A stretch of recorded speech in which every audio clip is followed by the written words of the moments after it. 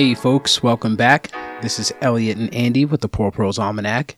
You can find us on Spotify, iTunes, and wherever you get your podcasts. And of course, you can find us on Patreon if you're enjoying what we're doing here and you'd like to help us cover some of the cost of hosting these podcasts.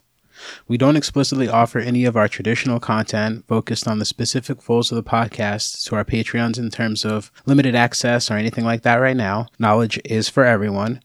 But we have started up a Patreon-only miniseries called The Prologues, during which we will do some critiques on various ecological subject matters. We've also included clips of this entire series up on the Patreon as well, so if you want to hear some of that stuff and all the other episodes, go check it out. We've also released one episode that was asked by popular demand for public consumption, so that's a good place to check it out and see if you'd like to hear more. On top of this content, we've got stickers available, and we're including some footage from Andy's farm, putting our theory that we talk about in the podcast into practice. So if you want to see what's going on over there, check it out. Any support we can get to offset our actual costs, we fully and wholeheartedly appreciate, so please check us out on Patreon, and we're also on Instagram and Facebook if you want to follow us over there as well.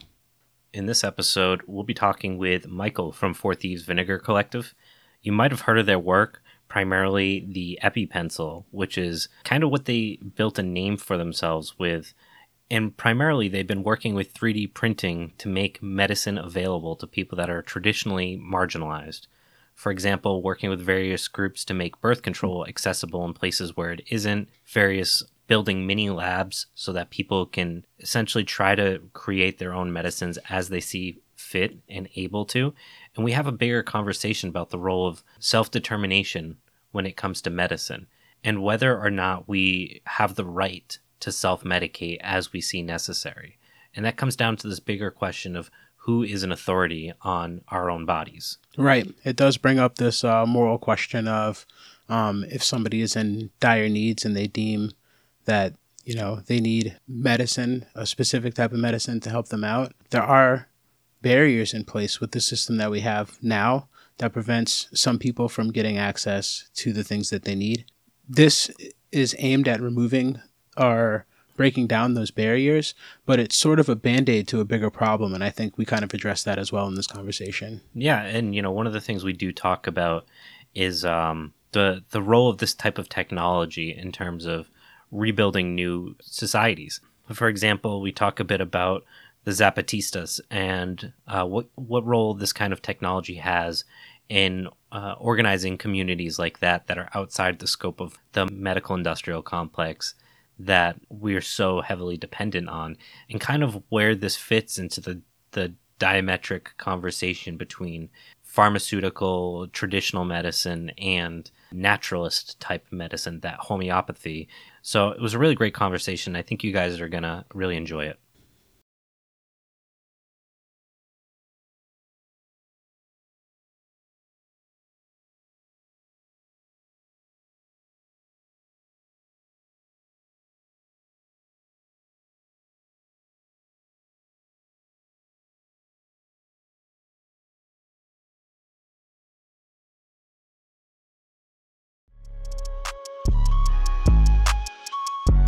Thank you so much for taking some time to chat with us today. For those that aren't familiar with Thieves Vinegar Collective, can you explain exactly what you guys do and what your goals and visions are?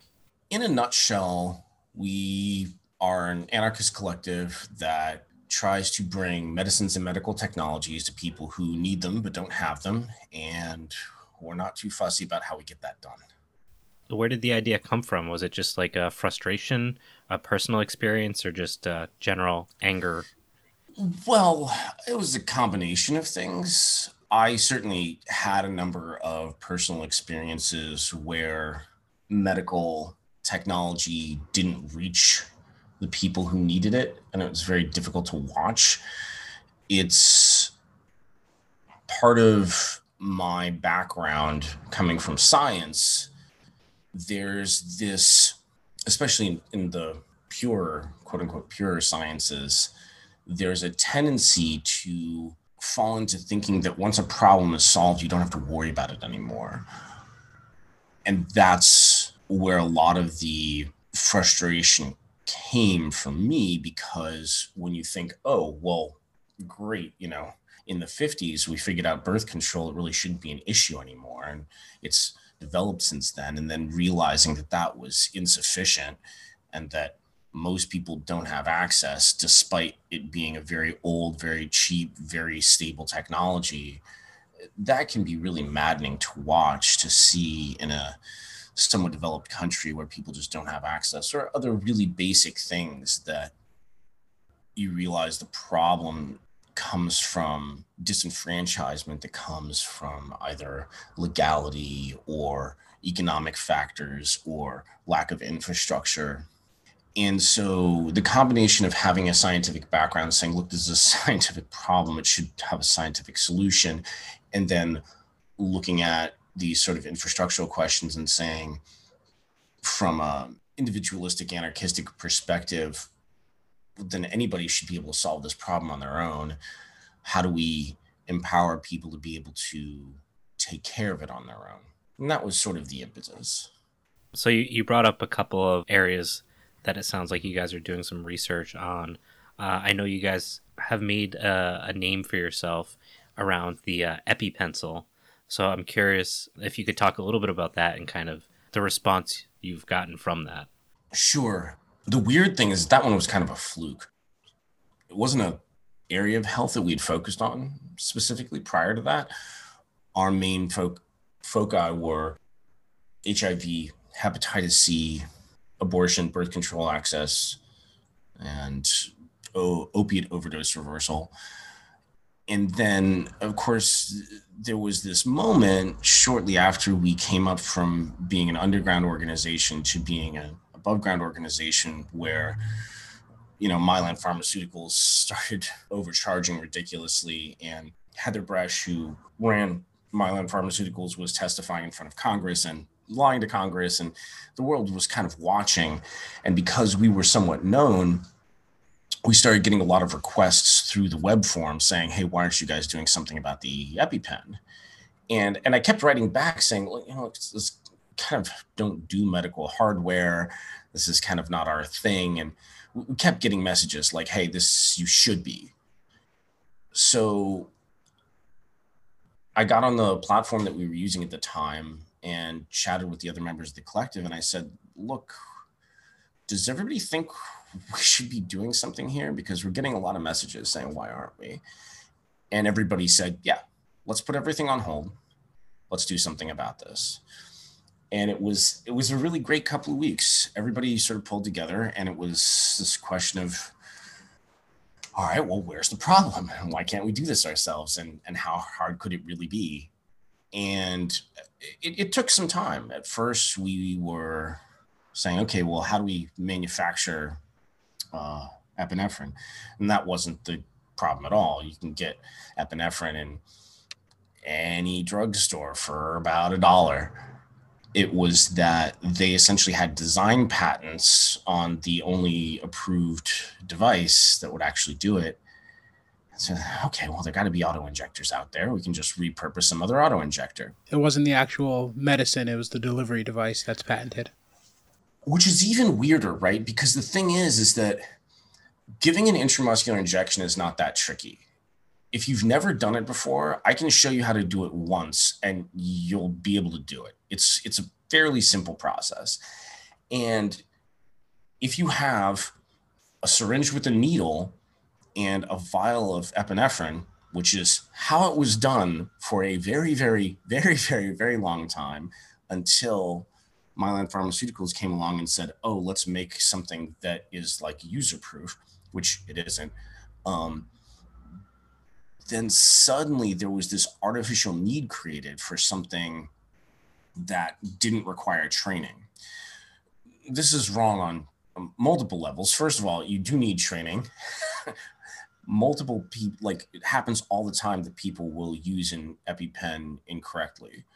What people will do is they will grab it the wrong way around, put their thumb over the end, press down, and they'll, instead of administering it to the person they're trying to administer it to, it will stab them through the thumb and give them the shot of epinephrine.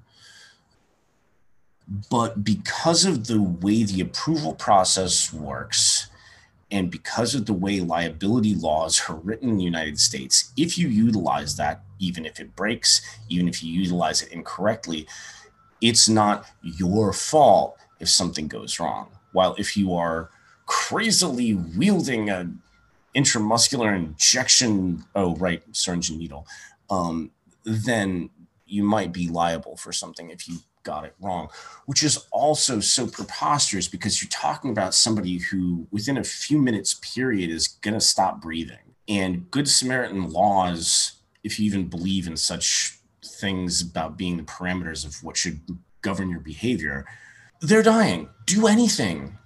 Do anything. Do a dance, say a prayer, pick your nose. Like anything you think might help, try to help.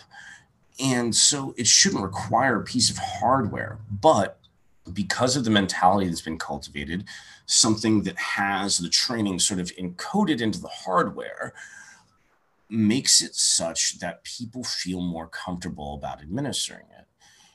And so we went looking for some other auto injector to repurpose, and they're not really out there. There are glucogen pens, there are the EpiPens, and then basically the only other auto injectors that are out there are ones that are designed as chemical warfare antidote auto injectors that are mainly utilized by the Israeli military. So we were kind of coming up dry. That's very specific. Very specific purpose. Is EpiPens are fucking chemical warfare agent preventatives or something. Right. And as you can imagine, the Mossad was not ready to do any business with us. So we kept looking, and it turned out that there is one other auto injector out there that's designed for needle phobic diabetics. Now, it wasn't a plug and play thing because it's designed for a very specific purpose. It's a sub-Q injection, not an IM injection, so it's a little shallower. It's designed for something that has very small volume with very thin needle. So it kind of works for what we needed, but not entirely. It's still a very small volume, but the needle that you're supposed to use is longer and thicker. It needs to go deeper, and it needs to deliver into the muscle, not into the fat layer. So we had to play around a little bit until we got something that fit and worked. But essentially, there's a way that you can pair a large needle with a small syringe, load it up, and then put it into this reloadable auto injector. And it worked, and it was great. And we got this huge response from it that we weren't expecting at all. And it was nice because, some people do know about us because of that. But that was really sort of just a side project that we picked up. And the narrative of it became even more bizarre because, the FDA came out and said, don't make your own EpiPen. And then after Heather Bresch, went back and lied to Congress some more, then they didn't drop the price. And then there was this massive recall. They had a whole bunch of them failing. And there are these really, really, really tragic stories because they're single use. If it doesn't work, you're dead in the water. And there's no way to test to see if it works or not until it's time to use it. So people generally carry two in case one fails. And there are these just heartbreaking stories of like some guy was on a cross-country flight, or maybe it was transatlantic, and his daughter ate something in the airplane food that wasn't properly labeled for allergies. She suddenly goes into anaphylactic shock. Don't worry, he's a good father. He's got 2 EpiPens. He tries one, it fails. He tries the other one, it fails, and he has to sit there and watch her die. I mean, it's just like, and there's so many stories like this, and it's so terrible. And then after that, they did the recall, and they still were failing. And then on top of that, once they fixed that, supply was not meeting demand. You couldn't get them. Because people had tried to buy them, I'm guessing, before the prices were gouged even further. And there was a shortage because a bunch probably got thrown out. On top of the fact that they needed to buy more than one because they don't work. Right. And on top of that, they go bad after 18 months. And you can't reload them or reuse them. Yeah. Yeah, my son has 2 EpiPens, so it's at least right now, I picked some up last year, so I'm about due. I think even with insurance, it was like $450 for 2 EpiPens that he didn't use, like, thankfully, but also, like, that's just fucking stupid. Right. And I'm guessing Yeah. the government does you a favor by letting you use your FSA money for that each year, right? They I don't give have you an a little tax FSA. break. No, I got nothing. Oh. Anyway, and it's just tragic all the way around. And so being able to say, look, you can make your own. It costs about $30 to set up your first one. You can test it, you can reload it, and testing and reloading costs you $3 if you round up significantly. Yeah, so it's nice that it's out there. And I know you guys have been working on other projects as well. So I'm curious what's going on right now. We got a lot going on right now. It's always hard to prognosticate when things will be done, though. When you have these sorts of projects, and especially when you're operating with no funding and everybody who's working on things, having sort of life outside of their work with the collective, things are slow, and you often have this experience of feeling like you're 85% of the way, and then it takes the same amount of effort to get 85% of the difference, right? And so you're sort of approaching you get closer. It's that It's exponential hard to factor. tell. Right. Yeah, it's hard. So, but we've got a lot of things jumping on the board. One of them that's really exciting, that is another piece of medical hardware, is that we are looking to release plans on an open source defibrillator. Yeah. So in terms of medical hardware, that's about as miraculous as you get, right? If you go into VTAC or VFib, if you have a sudden cardiac arrest, if you have a defibrillator nearby and it gets to you in time, then it's like the movies, right? Where somebody just like wakes up and goes, "What happened?" Like that doesn't happen with any other medical condition where you fall unconscious and are about to die, except that very specific cardiac rhythm that is shockable, and then it just resets and people wake up and they're like, "What happened?" So it's a miracle device. It's great. And you're seeing them pop up in public places more. You'll see the little symbol, and there's a little thing where you can break the glass, pull it out. And it's great, right? It talks you through it. It does everything. It tells you to call 911. It tells you to do CPR. It has an EKG that it's doing on the body as it goes, and it'll tell you to stop, and it'll assess. And if it's a shockable rhythm, you press a button and the person will just come back. In fact, the guy who holds the world record for greatest number of saves is, I believe, a subway station manager in London. And the only reason is that he's got a huge throughput of people, and he knows where the AED is. And so he grabs it as soon as he hears that somebody's collapsed, and he puts it on. And so he saved some ridiculous number of people. So moral of the story from our point of view is, well, this should be in every home. Easy solution, right? Well, problem is that if you get the bargain basement ones, they're like $6,000, maybe $3,000 if you get the garbage ones. And where's most of that price? Most of that price is in the approval process and the fact that it's a company and they're trying to make money and et cetera, and all of these things. 2017, this brilliant group of researchers in Italy built a platform for developing open source medical devices. The whole idea was these sorts of things should be buildable by collaboration. People should be able to put them out there, and then people should be able to build them themselves.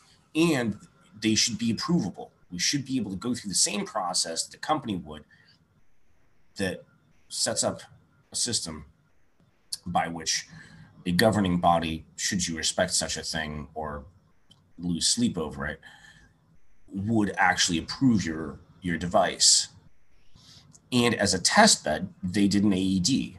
There was a guy who did his biomedical engineering dissertation on it and did a wonderful design.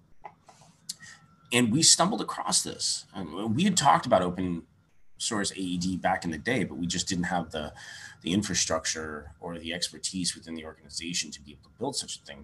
These guys had done it. And so we stumbled across it just a few months ago. It was in 2017. They did it just sort of as a test project, and it didn't really get much attention. We were all sort of stunned by this. So we got in touch and we said, hey, we'd like to re-release this. There are some parts that need to be updated, and we need a little more specificity so that people who are at the hobbyist level could build this without too much fuss, not people who are engineers. And they said, yeah, sure, go ahead. So hopefully we will be releasing information on how to build your own AED for about $600 US. A tenth of the cost of what of a shitty one. Right. And yeah, dropping an order of magnitude in cost I feel is the win. Absolutely. And I feel like this touches on something that we start each episode with. We talk about it all the time, but critical knowledge and knowledge that can save lives, especially, or knowledge that should be nourishing lives, like how to grow food and things like that. Knowledge is for everyone. And I feel like this definitely highlights it. And that's why I'm glad you're on today. But it doesn't seem like we should be having this problem. Like you said, the problem has already been solved, but we're fighting a different battle of getting these reasonable solutions to people who need them. I mean, one of the things that we talk about so often is how our goal is to cease to exist as an organization. We'd like to not be necessary. We shouldn't be necessary, right, by all rights. Right. Hopefully one day we will be able to say, Thieves Vinegar Collective is shutting up shop because we're no longer needed. That would be the dream. Absolutely. Yeah. So, unfortunately, we kind of live in the nightmare instead. Please stay. So we're staying as long as we're needed. We just hope we won't be needed one day. Yeah, and I think this points to, and I know we talked about it before we had started recording, our general focus has been around this idea of reimagining what things could look like once the system that we know inevitably will fails, and we start to try to rebuild and pick up the pieces and take the knowledge we've learned from the failures of the system to make a better world. Kind of how does this kind of fit into that, to like, I guess, the anarchist vision of what community would look like? Well, I think one of the central tenets of anarchism in practice is that when there's a need, you try to fill the need and you don't ask for permission, right? And the main thing that seems to bar people from having access to medicines is this sense of permission, that you don't give care unless you have been ordained by the authorities. You don't reach for care because you are not of a class of person who's been given rights to do so. And to prop this up, there is this mythology that the medical infrastructure knows best, is infallible, is in some way the final authority, is the arbiter of truth, is equipped in some unique way to be able to give advice, administer treatment, share medicines. And that's not to say that having somebody who is experienced or who has studied the concerns with which you're concerned isn't of use, but to barrier access doesn't do anybody any good. And so in terms of, to the question, the sort of anarchist theory is, well, if you know what you need, you go out and grab it. And in more anarcho-syndicalist way, you can say, well, we get together and we go out and get what we need. There are any number of ways to go about it. And I think that we will see more and more of that occurring. It has occurred out of necessity in the past. I see three major groups who have done this very well. The harm reduction community has done an incredible job of getting safety materials, including naloxone and sterile tools, to recreational intravenous drug users. The abortion activist community has done a stupendous job of working circumlegally to get medicated abortions to people who need them as best they can. And the radical trans community has done an incredible job and is continuing to grow in terms of self-medicated, gender-affirming therapy drugs. Those things have happened because those three demographics of people are highly marginalized and have not been supported by the infrastructure well. And so if you want one of those therapies, you kind of have to get it yourself, unless you're very, very lucky. But I think that in terms of a vision of what comes next and what we're likely to see and what we would hope to see, is that's sort of a concentrated microcosm of what everybody experiences. Everybody has a doctor's horror story where they said, oh, I figured out what's wrong. You go to a doctor and you ask for help. And you're not really asking for help. You're just asking for permission. You're saying, hey, I need this. Please write me a little piece of paper so that the other person who has the keys to the box that has my medicine in it will sell it to me. And having somebody say, no, that's not my opinion. I'm not going to do that. And once that sensibility that really is a universal experience that people have and not some sort of exception, people will start to realize that seizing access is really the best, easiest, most efficient way to go about managing health in many cases. Right.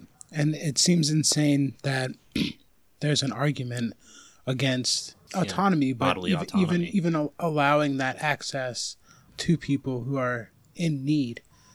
There's an argument against that, saying, you don't have permission, whether it's from patents or you didn't get approval from, an accredited doctor, which, I understand. I guess I'm trying to understand the difference between being prescribed medicine and self-medicating in this sense, but I guess that's where the need comes into play. If you don't need it, I guess it's self-medicating, versus if you need it, then that's your medicine, right? I think it's maybe even simpler. And this draws back to what you guys were talking about a minute ago in terms of sort of anarchist theory. When you engage people who argue against the sort of autonomy that we're talking about, when you boil them down far enough to the point where they'll sort of cop to their axioms that underlie their philosophy, that you basically get one of two fairly simple camps. You get the camp where we say, look, there's a certain inherent freedom that comes with being human. There's a certain idea of self-determination, being able to make your own decisions, even if they are bad decisions, should not be infringed. Or you have this other camp of, well, most people don't know what's best for them, and we need people who know what's best to be making decisions for people to make sure that they don't do bad things by mistake or bad things intentionally, because we know better. And the the underlying thing that often gets missed there in the public discourse is, well, that means that there are the special people and then there are the rest of us, and of course that comes with all of the horrible baggage that we know all too well. Yeah, so I want to ask, I think what's really interesting about this project is that while it's obviously not in defense of modern medicine as it exists today, it's also not a part of like the naturalist, which is usually considered like the counterweight to modern pharmacy. So I'm kind of curious about how you see, I guess, how that triangulated relationship plays into what you guys do and your vision and all those different components. I'll start by saying thank you for asking, because this is something about which we've thought a great deal, and it's something that I have not gotten to talk about yet. Yeah, immediately when you think about self-managed health, the first thing that comes to mind with a lot of people is like, oh, well, can you deal with this nutritionally? Are there ways that you can use stuff that is ancient in nature? You can use the old wisdom. Are there ways that you can, how much does diet and exercise get into it? And can you just hydrate and walk around a little more? Or maybe you need a little more calcium in your diet and you can take a supplement. And while those things are true, and there are lots of ways that you can improve your health through methodologies that aren't regulated, we're not needed for that. So if you say, oh, cool, well, I have a calcium deficiency, and if I take a calcium supplement or put sesame seeds on everything that I eat, or however you decide to manage it, then that's cool. We're not needed. There's no stopgap there. You just do it yourself, and great. And all of those methodologies, it's great that they're out there, and it's great that there's as much activism and literature as there is. Our role in terms of trying to fill a need is to take the things that are outside of that, the things to which people do not have access because of legality or price or infrastructure, and to say, well, okay, how do we get around that problem? Health as a field is incredibly deep and broad and multidimensional. There are so many moving parts, and it's easy to sort of fall into the trap of thinking categorically. But at the same time, thinking categorically does allow you to limit your scope so that you can be effective. And to look at what we do, what we sort of focus on is saying, are there established technologies that are high leverage that people don't have access to for whatever reason, and we can remove whatever the barrier is? And that's sort of our role. So that's why we typically look at modern treatments and tools and medications, because sure, you can, make yourself tea and take supplements and adjust your lifestyle, and that's takes care of a lot if you do it. That's not going to keep your body hepatitis free, though. And so if you need to purge your body of hepatitis C and you don't have $82,000 to drop on a course of Sovaldi, what do you do then?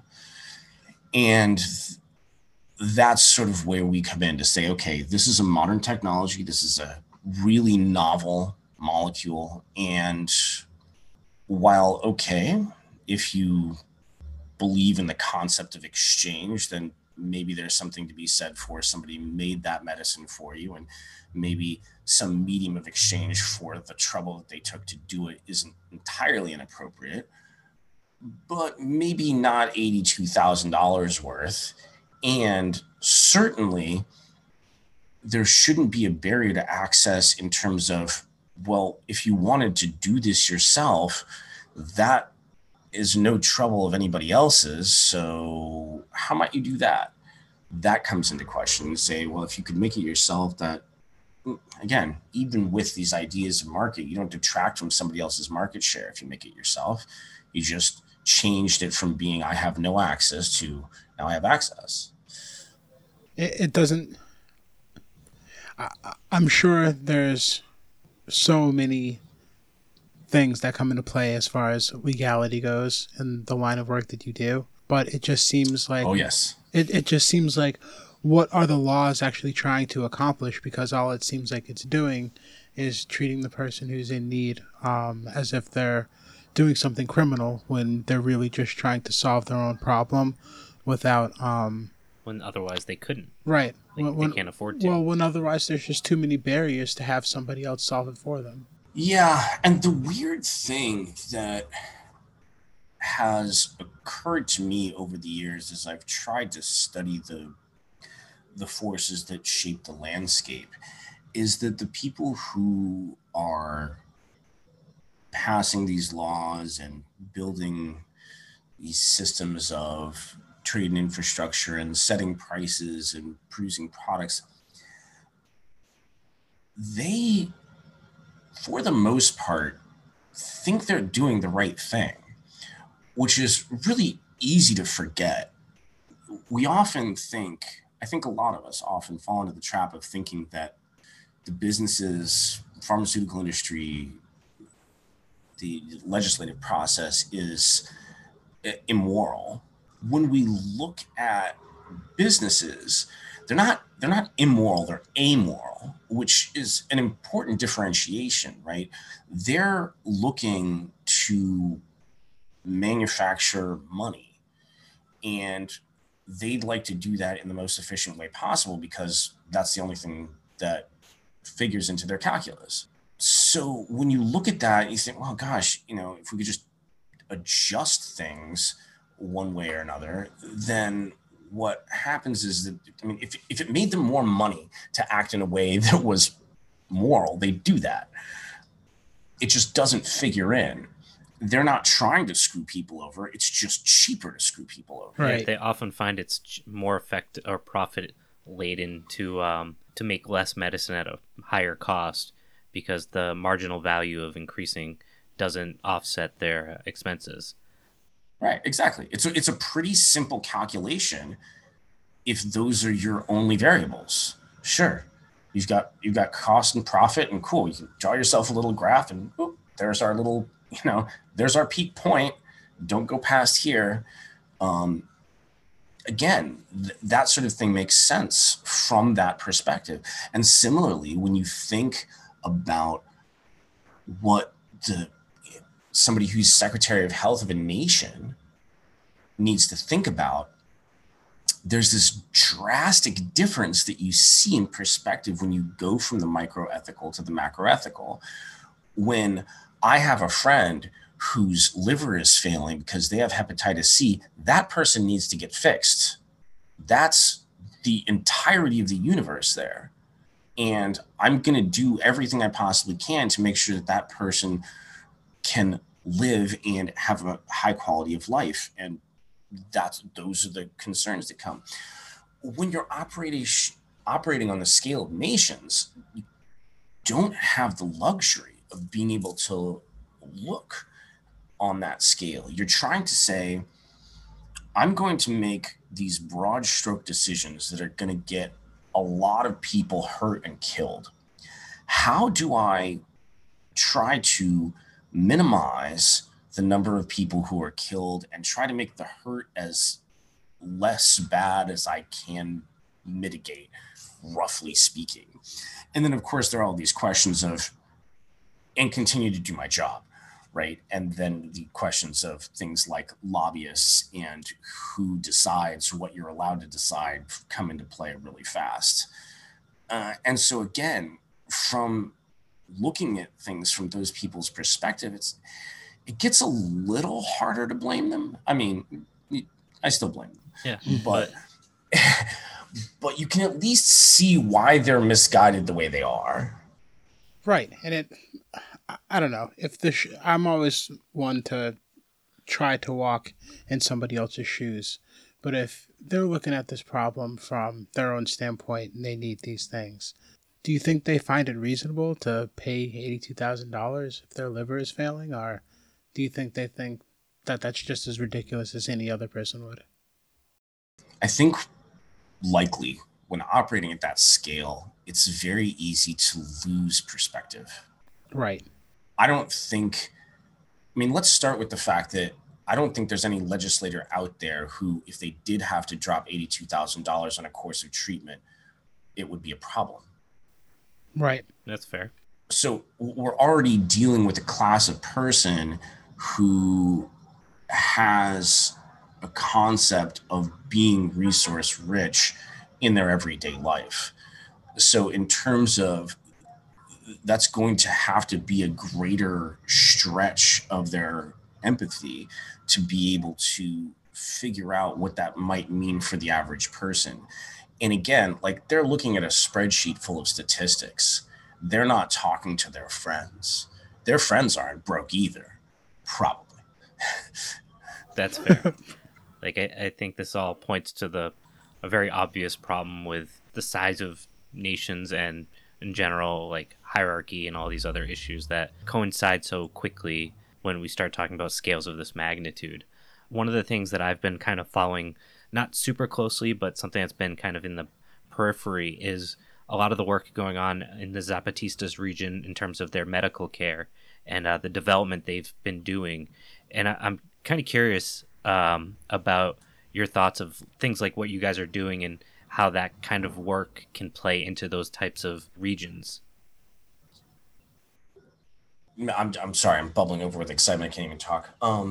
Yes, absolutely. I continue to hope that the tools that we're developing will be used as leverage for other anarchist movements.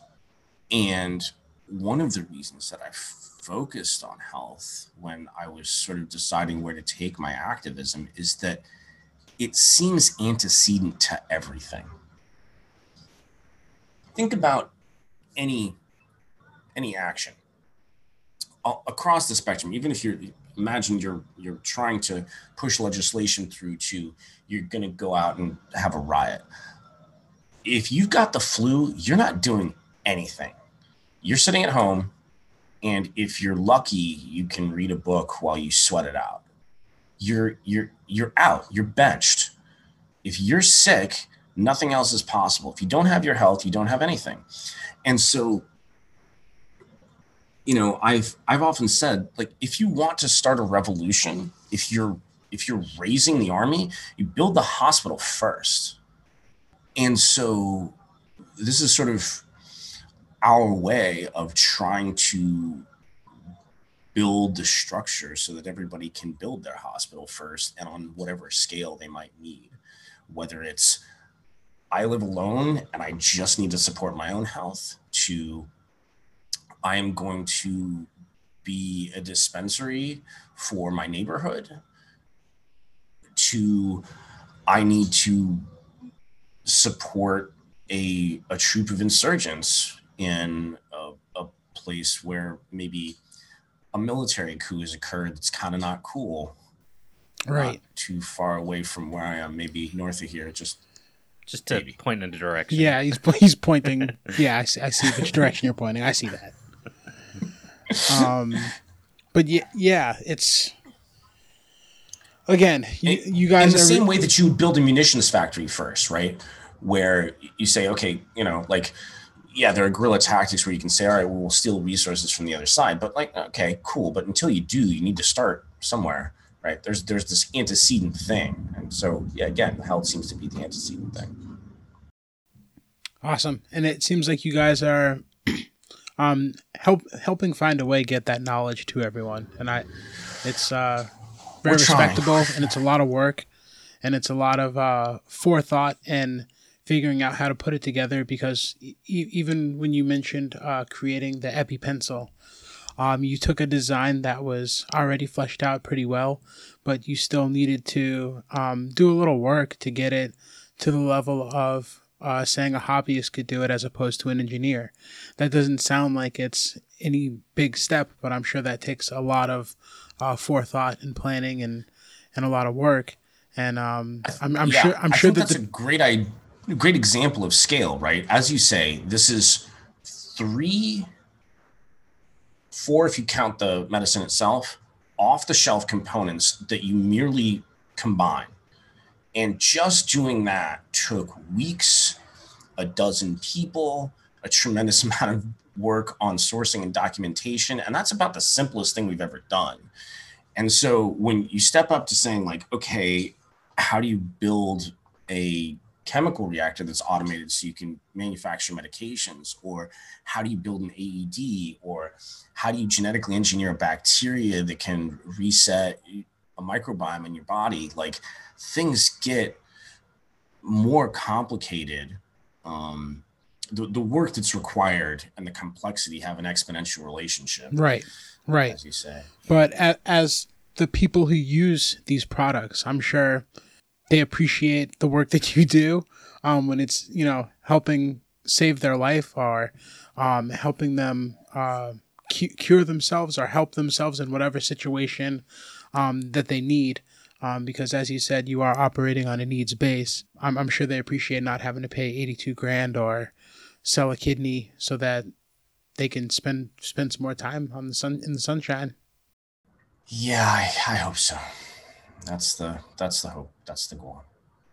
Have you seen any like spin-off type projects from what you guys are doing, or like inspired projects from what you're doing? Occasionally, and that in the very early days, that was our first sort of metric of success. Was, because that's sort of the metric of success of any open source project, right? As soon as somebody picks it up and makes a better version, means you did it, right? And so there have been a couple of people who have built other versions of the microlab that vary in their functionality, sometimes simpler, sometimes a little more purpose built. Some of the designs that we've incorporated have been from independent people who just said, hey, I designed this part because it seemed simpler, and now we use it. So it hasn't been as much as I'd like, of course, right? There's not a big open source health community yet. But hopefully that will continue to grow, and we'll see more of this sort of thing cropping up.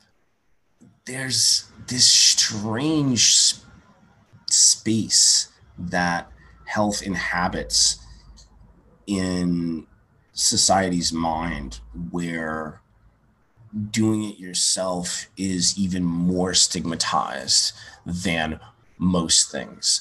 I mean, again, the conjugate example that I give for people in the United States is most people in the United States have automobiles. If you have an automobile, the most basic type of maintenance is changing your oil. And almost nobody does it themselves, even though it is literally as simple as you unscrew one bolt and you let a container drain, and then you screw the bolt back in and you refill that container. And yet people are scared to do it. If you ask, people say, well, what if I do it wrong?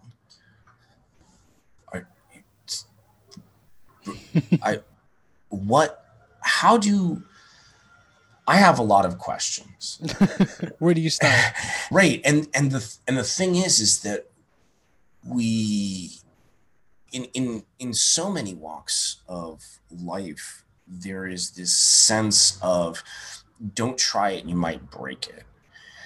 And so naturally, if that is the underlying system of thought with people, then if it's your body, like, well, sure, you don't want to risk breaking it if that's really a high risk, but we need to start thinking about things differently. We need to start helping people realize that managing your own health is safer than outsourcing it and just taking somebody's word for it. Now, it's not to say that consulting with people who have studied is without value. It certainly has value, but you should be involved in the process. And we shouldn't have an attitude of outsourcing responsibility. The reason that that's such a comfortable thing to do is you go get oil changed by somebody else and they put no oil in your car and it destroys the engine. Well, it wasn't your fault. That's why that feels comfortable. I didn't do it. I have somebody else I can blame. That's really the function of a doctor in many cases, is here's somebody I can blame if it doesn't work. I did what the doctor told me to do. I didn't ask any questions. I just did as I was told. I think there's a lot of resultants from the Western trend of anti-intellectualism, where that's a thing that educated people, that smart people do. I don't know about that. I'm just a regular guy. It's like, well, being a regular person, I think, should encompass taking care of basic things for yourself. That same sort of empowerment that comes from knowing how to bake bread, or being able to fix things when they break, instead of being like, oh, something's wrong. And one of the things that's really hard to navigate is that oftentimes things like what we're doing start out as well-intentioned empowerment devices, and then get caught in what I call the de-skilling cycle, where you end up having people disenfranchised from access. The point of access is just different. And one of the big examples of this that I experienced was, I remember a guy came to pick me up and give me a ride to a makerspace, and he looked really frustrated. And I said, "You okay?" And he says, "I've been on hold with tech support from MakerBot for the last 3 hours." And I thought, we've lost.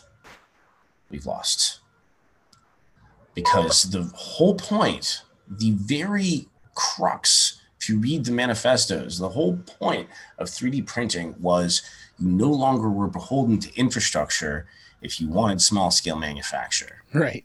And now, cool, it's a different infrastructure that you're beholden to.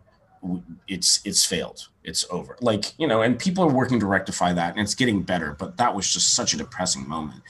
And so my greatest nightmare is that some companies starts, build some version of the micro lab that gets FDA approval, and everybody has one in the house, but then they're on the phone, trying to get the app to license them to be able to make the drug at home, and they're paying, maybe only $62,000 for the Sovaldi that they're manufacturing themselves. Right. And I'd hate to see that. And so I try and, it's hard to mitigate against the future because there's so many intangibles, but the goal is always to try and get people to keep that thought process of everything has been made by a human being. You're a human being, means you can do it too. You're just not that much different than they are. Give it a shot. Don't be scared. Yeah. I guess my final question that I really have for you is around this, I guess, kind of what you're saying right now about how to stay outside of the capitalism, which I know is not possible, but also what tools do we have to maintain the separation to create that dual power in order to facilitate and continue to grow different types of projects like this. So for example, there's an open source project you might have heard about for farmers that's focused on John Deere. Oh, yeah. I've seen some of the lawsuits and the right to repair movement that's happening in the Midwest. Yeah. Mm-hmm. So I know that is a small example, but it points to the fact that these types of dual power, where we try to own our own autonomy in whatever way possible, either get sued into oblivion or get co-opted into things like, Pirate Bay turning into Netflix, that type of stuff, where the methodologies that we create get commodified. Well, greed and convenience are the death of the soul. I think that's been pretty well established over the history of humanity. And it takes a great vigilance to fight against that, even on the most individual level. And I think your example of basically most torrents surrounding music are much harder to find these days because Spotify has done so well. And Spotify has done so well because it's easier. And, and despite the existence of popcorn time, Netflix has done better. And there are weird arguments to be made about, again, scale and efficiency and ease. And there are people who would rather have things genuinely on demand than wait 20 minutes and not pay a giant corporation. Mm-hmm. And then that risk mitigation. And the risk mitigation too, because a lot of decisions, it's interesting too, right? Because you find people who claim that they're anti-capitalist and that they will claim that they're atheist, and still most of their decisions are made based on fear and guilt, which are the sort of central tenets of capitalism and monotheism. And you have to start just by trying to do sort of an intellectual meditation of trying to think beyond that first order logic of reaction. It's hard because we're not designed for that. As animals, humans are just not designed to do these really complicated tasks that we're doing. Everything we do is bootstrapped, right? We're running this very recent software on this very, very, very old hardware that has not been upgraded in tens of thousands of years, if you're really optimistic. And so it takes a lot of, as I said, discipline and slow, careful thought to unpack our kind of knee-jerk reactions that happen in terms of being afraid of retribution, wanting to take a path that takes less effort. And it takes a lot. You essentially have to hack your brain. You have to hack your thought process, and you build in a patch. You're patching an outdated modus. And it takes this more complicated structure of thought to build. You sit down, you have dialogue with good people, you read, you think, you try and make up your own mind about what you decide is best and how best to go about it. And then you have to practice acting on those ideas over and over and over and over and over again until it becomes sufficiently automatic that you don't have to go through the entire process of breaking down the rhetoric down to its axioms every time you have to make a decision. But it takes such vigilance. It takes a lot of effort. It takes a lot of thought. And for that reason, I think it's really important, especially for those of us who have long been in radical activist communities, to cut everyone who's not on the same page a tremendous amount of slack, because most people don't have the bandwidth to do that. There's this perpetuation that occurs in most of the world where people are forced into a survival mode where they don't have the luxury to take the time to build those workarounds. And I don't have a great solution for how to fix that yet. But I think we should chat some more and maybe we can figure something out. Right? That's the whole point of doing this. And I'm grateful that you guys are doing it. And I think it's important. Thank you. Thank you so much for coming on.